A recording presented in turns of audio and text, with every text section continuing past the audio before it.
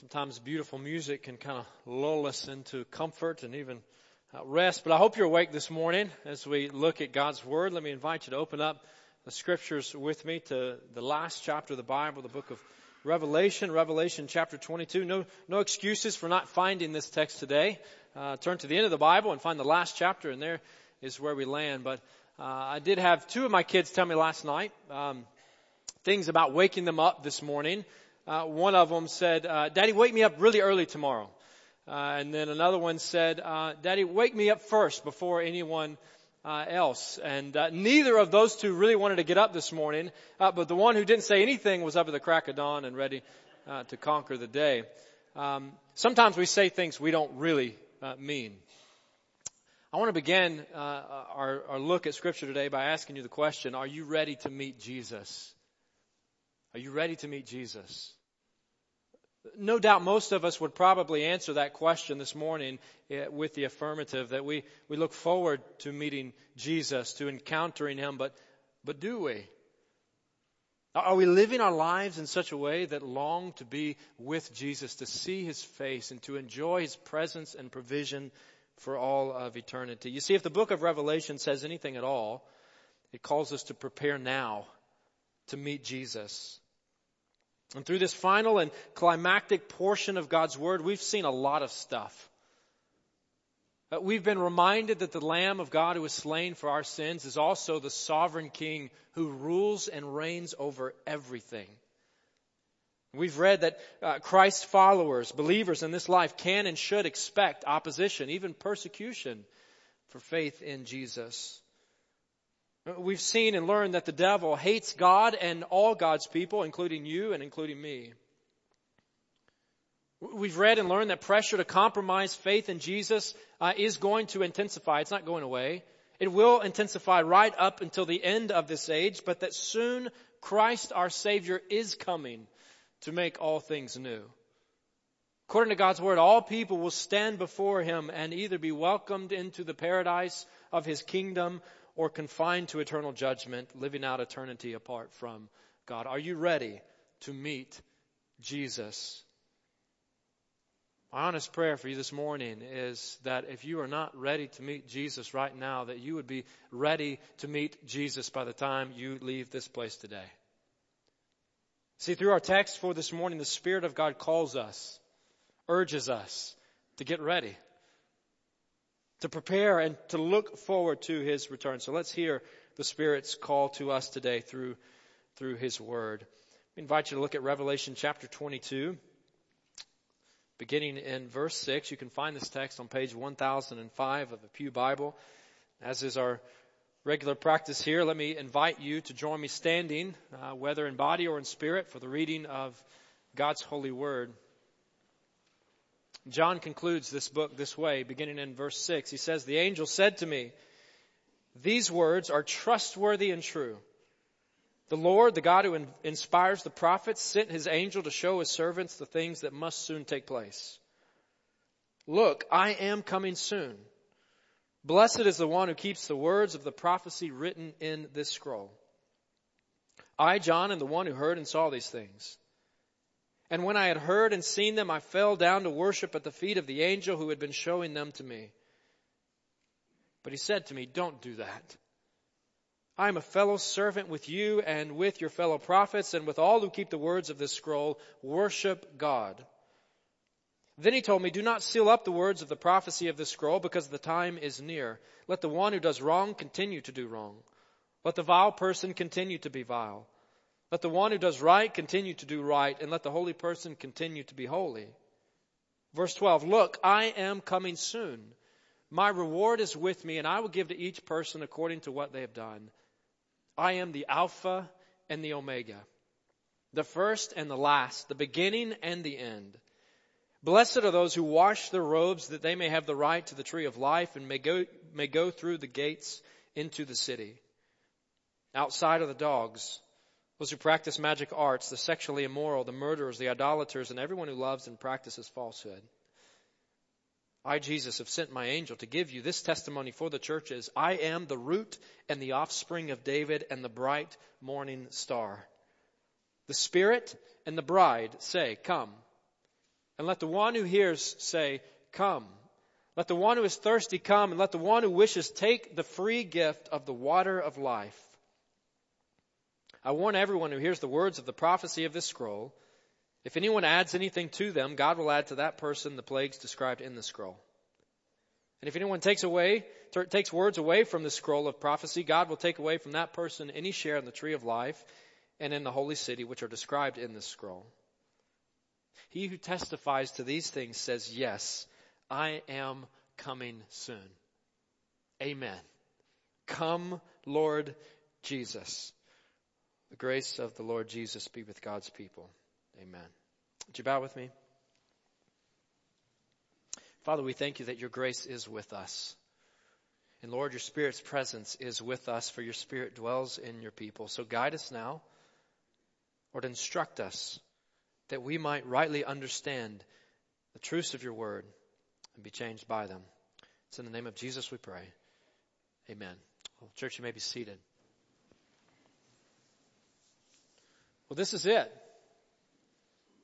Today we come to the end of our study in Revelation, and if you're a regular attender or member here, then you know we've been tracking through this portion of God's Word. We've been tracking through this book for quite some time, and we come to the end of Revelation and to the end of the book. The end of John's vision, but also the end of the Bible. It says it's recorded here, this is the end of the story. But what's described here is a story that continues on forever and ever.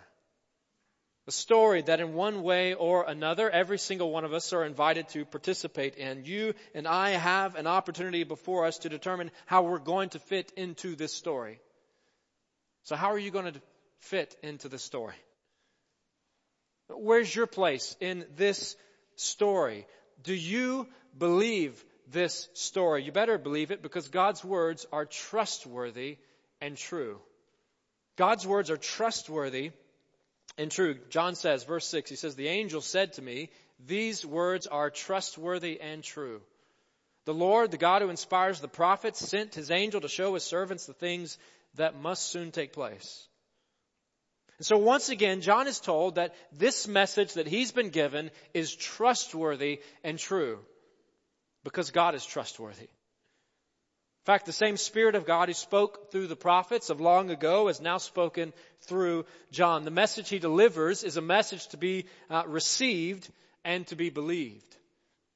And one thing I think we've noticed as we've trekked through this portion of the Bible is that the book of Revelation alludes to many, many Old Testament texts. It alludes to many Old Testament images and symbols and prophecies concerning God's coming salvation and his coming judgment.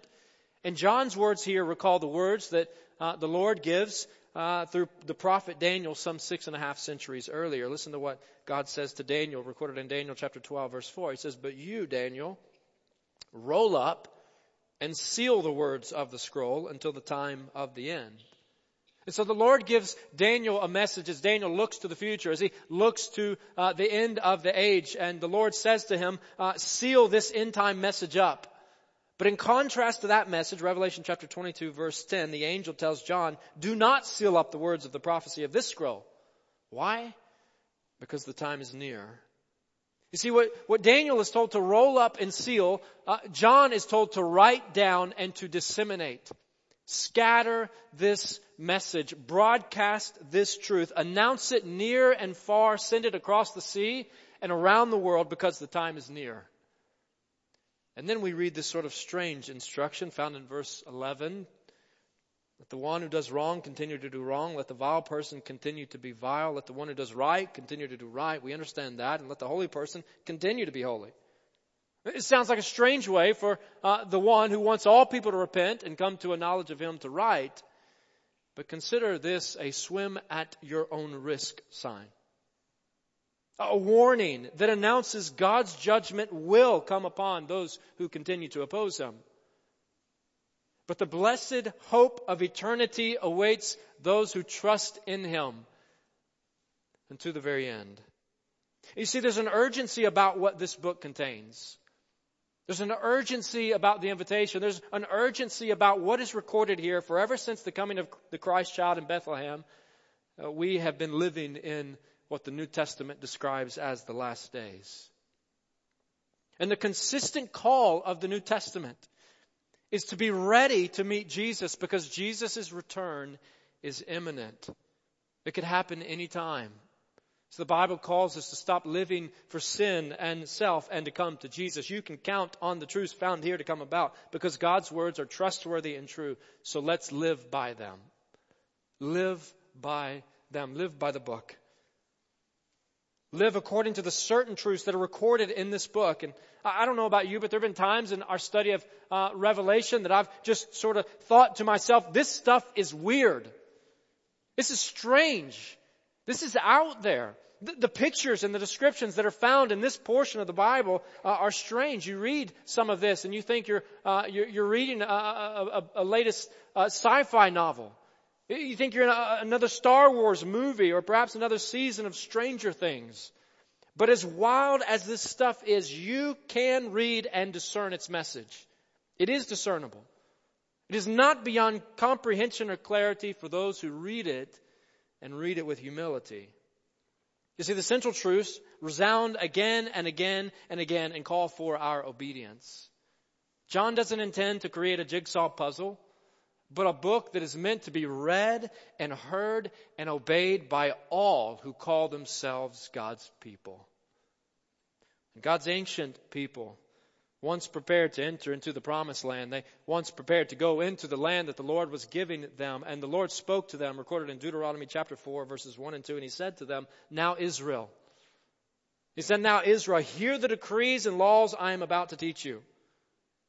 Follow them, so that you may live and may go in and take possession of the land the Lord, the God of your ancestors, has given you." And then he goes on, he says, "Do not add to what I command you, and do not subtract from it, but keep the commands of the Lord your God that I give you." And likewise, here in Revelation 22, the angel says to John, verse 9, "Keep the words of this scroll." Take in the message and obey it.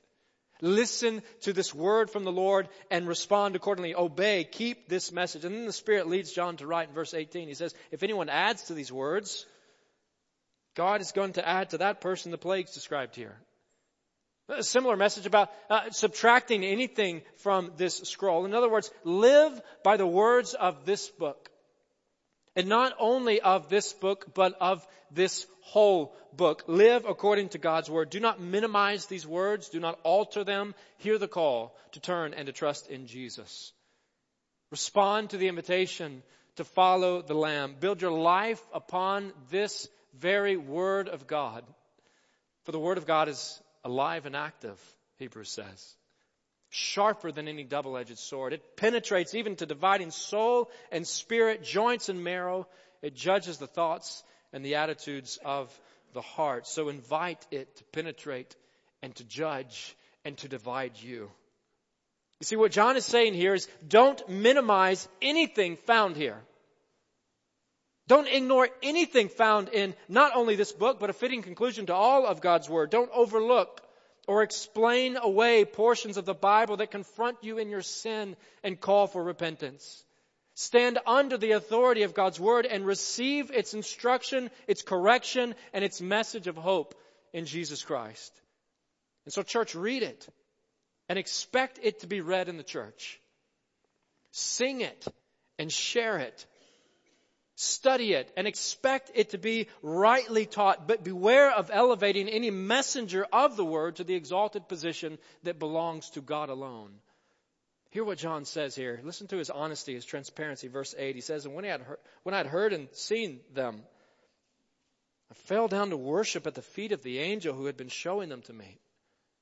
This recalls chapter 19, verse 10. Once again, John is taking this message, and he's so overwhelmed by this message and what he sees that he falls down to worship the messenger. But the angel says to him, verse 9, "Don't do that. What are you doing? I'm a fellow servant with you and with your fellow prophets and with all who keep the words of this scroll. Worship God." Friends, only God merits our adoration. Only God alone merits our adoration and our worship. He is in a position all by himself. And in a book that repeatedly elevates Jesus alone to a position of worship, John again records his own susceptibility toward idolatry. Confusing the messenger with the Messiah.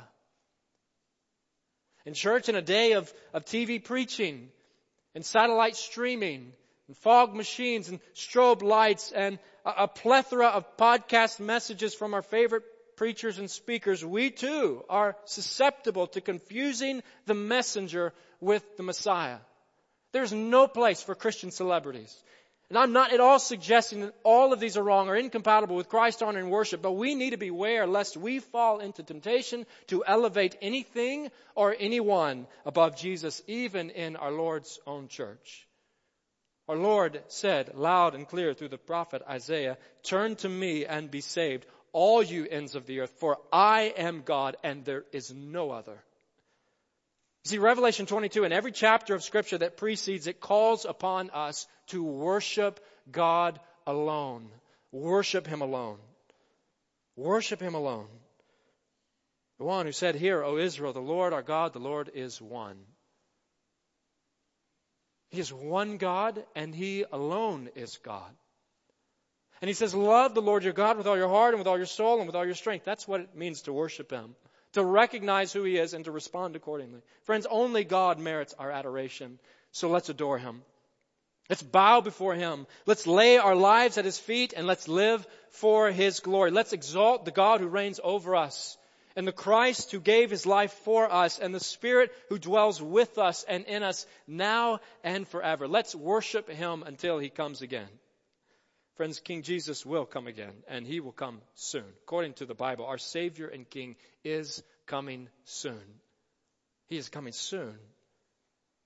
3 times in this closing section, Jesus announces, "I am coming soon." Verse 7, He says, "Look, I am coming soon." Verse 12, He says, "Look, I am coming soon." Verse 20, "Yes, I am coming soon." What are we to make of this? Some nearly 2,000 years after the fact. And here we are waiting for Jesus. Perhaps the only analogy that I can think of to sort of get at what is being described here is a child, a young boy or a young girl waiting for Christmas morning, anticipating, cannot wait for December 25th to get here. I can remember even as a child having one of those little soft calendar, pocket calendar things that hangs on the door as part of our Christmas decorations, and moving the Santa Claus closer and closer toward December 25th and seeming like it took forever. But in reality, it was not very long. Friends, the point is that the first coming of Jesus inaugurated these last days, these final days, and we must be ready for His return. Are you ready for His return? Friend, are you ready to meet Jesus? Are you ready to see Jesus? Who is this one who is coming soon for His people? Who is He? He is, verse 13, the Alpha and the Omega. He is the first and the last. He is the beginning and the end. Verse 16, the root and the offspring of David and the bright morning star. Paul says in Colossians chapter 1, he says, He is before all things, and in Him all things hold together. Isaiah prophesied of the coming of the Christ child. He said, a shoot will come up from the stump of Jesse. From his roots, from Jesse's roots, a branch will bear fruit. You see, the Messiah is a branch from David's ancestral heritage. Meaning long after King David's descendants lost the throne, this royal descendant was born. This king was born. Jesus is the offspring of David, but Christ, the eternal King, also declares that He is the root of David. Not the offspring, he's the root. He's not only a branch, but He's also the root, meaning that even though He came many generations later and hundreds of years after David's death, He actually existed long before David. And He was the very one whose presence and plan and power gave rise to David in the very first place. Christ is the root and the offspring of David, and He is, according to Revelation 22, the bright morning star. Words that recall God's words through an unbelieving, pagan, demonic spirit, giving a true prophecy concerning the Messiah. Remember the story of Balaam, Balaam's donkey. Balaam, this fortune teller that comes at the king of Moab's request. And Balaam is to give a curse against the Israelites so the Moabites will defeat them in battle. And Balaam says, no, I can't do that. I can't do that because their God is stopping me and preventing me. And so the Lord speaks through Balaam, an unbeliever, and says the truth. He says, I see him, but not now. I behold him, but not near. A star will come out of Jacob. A scepter will rise out of Israel. He will crush the foreheads of Moab, the skulls of all the people of Sheth.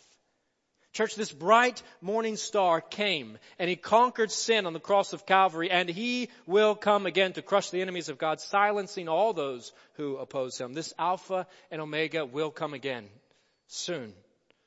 Are you ready to meet him? Are you ready to meet the Christ, our Savior? Are you ready to meet Jesus? The Spirit and the bride, verse 17, say, come. The Holy Spirit and the bride, that is the church, the people of God say, come, Lord Jesus, and let the one who hears say, come. You see, those who know and love Jesus want to see him come again.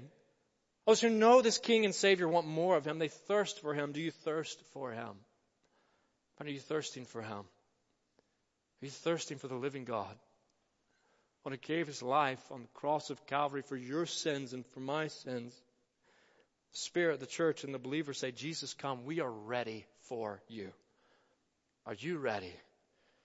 And the only way to be ready is to follow the Lamb. To follow him. To follow this Lamb of God who takes away the sins of the world. In essence, that is the call of the book of Revelation. Follow the Lamb. Follow the one who rules and reigns on high, and the one who gave his life in your place. Throughout Revelation, Christ calls for this long obedience to the end. Perseverance, faithfulness, and proclamation. Verse 7, blessed is the one who keeps the words, meaning who obeys the words. Blessed is the one who obeys the words of this prophecy written in this scroll. In verse 14, blessed are those who wash their robes that they may have the right to the tree of life and may go through the gates into the city, that is God's eternal city. And these words here echo John's earlier words about a great multitude in heaven. Quoted in chapter 7, verse 14, a great multitude in heaven from every nation, tribe, people, and language who have washed their robes and made them white in the blood of the Lamb. And echoes this message about the 144,000, chapter 14, verse 3, who had been redeemed from the earth. The point is that those who enjoy eternity with the Lord are the privileged recipients of God's saving grace through the cleansing and washing and redeeming blood of Jesus. And that those who receive such grace, those who hear and respond to that gospel, follow Jesus in faithfulness to the very end. Friends, follow this Lamb of God who takes away our sins, for he offers us true and lasting life. Jesus offers true and lasting life. It's no doubt this book is about sinners turning to Jesus. It's about the true and lasting life that Jesus alone offers to all who turn to him. And ultimately, this book is about the gospel of Jesus Christ. The gospel that said, for God so loved the world that he gave his one and only Son, that whoever believes in him shall not perish but have eternal life. And so people of faith, people who have received that message, who've turned to Christ for salvation, who've repented and trusted in Jesus, call for him to come again for them. They want that life. They want to experience that eternal life. And until he comes again, they call whosoever will to be a part of it, whosoever will to believe. And so they say, chapter 22, verse 17, let the one who is thirsty come. Let the one who is thirsty come. Let the one who wishes take the free gift of the water of life. Friend, are you ready to meet Jesus? If you've taken the free gift of true and lasting life, receive the free gift. Receive the free gift. The gift that is by God's grace, that is unearned, undeserved, unmerited, that is the gift of forgiveness of sins, of reconciliation with the Most High God and eternity with him. Receive it today. Receive it by crying out to Jesus to save you right where you are right now. Truth is, I don't know your position before God today. Many of you are regular church attenders and servants in the life of the church. Perhaps others are not. Perhaps you're here visiting or the Lord prompted you to come today, regardless of whether or not you attend church or not. Settle your eternal condition before God today. Trust in Jesus to save you. If you've not been living for Him, if you have not repented and turned away from a life of sin and embraced the gift of salvation in Jesus, then confess your sin before God right now, right where you are, crying out in the quietness of your heart, saying, Lord, I've been living for myself. Forgive me. I'm a sinner in need of your grace, and I believe this message of forgiveness through the blood of Jesus. I acknowledge that Jesus is Savior and He is my Lord. Lead me today. Trust in Jesus for salvation. Cry out to Him today. If He is not Lord of your life, ask Him to take center stage today. Ask Him to take over, to lead you today. Trust in Him today. Friends, our God says come. He says come. He says, come to me, all you who are weary and heavy laden, and I will give you rest. He says through Isaiah, come all you who are thirsty, come to the waters. Come to me, and you who have no money, come buy and eat. Come buy wine and milk without money and without cost. In essence, He says, why spend your lives pursuing things that will not last? Why spend money on what is not bread and your labor on what does not satisfy? Listen to me, He says, and eat what is good. What I offer you, the Lord says, is good. It satisfies.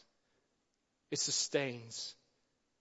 Spiritual sustenance and food. Listen to me and eat what is good, and you will delight in the richest of fare. Friends, we're invited to eat what is good. We are invited to feast on Jesus, to receive life in Him, to live for Him, to proclaim Him, to represent Him, to long for Him, to enjoy the privileged position and status of being children of the Most High God. Let's feast on Him. Let's trust in Him. Let's come to Him. And this morning we have the opportunity to express our faith in Jesus by participating in the Lord's Supper or communion. In church, when we participate in communion, we're doing a number of things. When we participate in taking the elements, we're looking back in history at a real place in a real time. We're looking back at the sacrifice of Jesus, the perfect Lamb of God who takes away our sins. We're looking back at His completed work on the cross in our place and saying that He has accomplished our salvation. He has done this for us.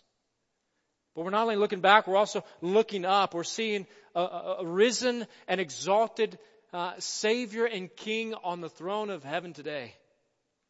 We declare in faith that He was raised back to life by the power of God, and He is ruling on high. We look back and we look up, but we also look around. The privilege of being part of a faith family of believers. We look around and we see a people who have been united together because of the blood and body of Jesus spilled and broken for us. One body, one faith, one Spirit, one baptism, one church. We see brothers and sisters in Christ who've been saved by the very same grace of God that you and I have. Look back, we look up, we look around, but we also look ahead.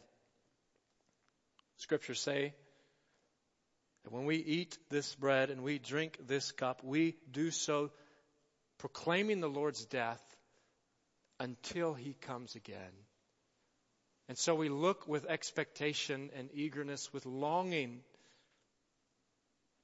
looking to see a risen and exalted Savior and King come for His people and gather His people into His presence and into His kingdom, into God's holy and eternal city forever and evermore. As our deacons who are serving the elements this morning join me at the table, let me invite you, wherever you are this morning, to spend some time reflecting on the cross of Jesus, to spend some time considering this message of the gospel, this gift of salvation. It's represented in the elements that we passed and partake of today. To take some time thinking about Jesus and His sacrifice and what He has done for you and what He has done for me. If you've not received that sacrifice, hear me say again, receive the gift of salvation today. Put your faith in Jesus Christ. Claim Him as Lord. Express your desire to follow this Lamb to be made right with God. Perhaps you already know Him. Take some time. I encourage you to take a few moments and reflect on the cross, to confess sin before the Most High God, to express faith in Him in your heart right where you are, to express your belief in a Christ who died for us and a Christ who is coming again. Let me bow and lead us in prayer, and then we'll begin to pass the elements. And as we do, if you know Jesus, whether you expressed your repentance and faith in Him 5 minutes ago or 50 years ago, if you know Jesus, if you're confident that He has saved you, then we invite you to take the elements as they come your way, to remember, to reflect, and to celebrate, and to long for Christ's return. Would you bow with me? Father, we do come before you this morning as your people, expressing gratitude. Lord, acknowledging that you are a God who has redeemed sinners through the blood of Jesus Christ. Father, we acknowledge today that none of us are worthy to be declared your children, that none of us are worthy to be declared your people, that none of us are worthy of eternal paradise in your kingdom. And yet, in your sovereign and sufficient plan, you have chose to extend salvation to us by your grace. Lord, we thank you. And Father, I pray for all those that are gathered in this room today, if there are any who do not know you, who are not living and walking by faith in Jesus Christ, Lord, that your Spirit would convict and lead them to do so today. Lord, may we be a people who follow the Lamb. And Lord, as we take the elements, we do so with gratitude and we do so with expectation. Lord, move among us and in us during this time. May this be a time of worship that glorifies the name of a risen King and Savior, Jesus Christ. It's in His name that we pray. Amen.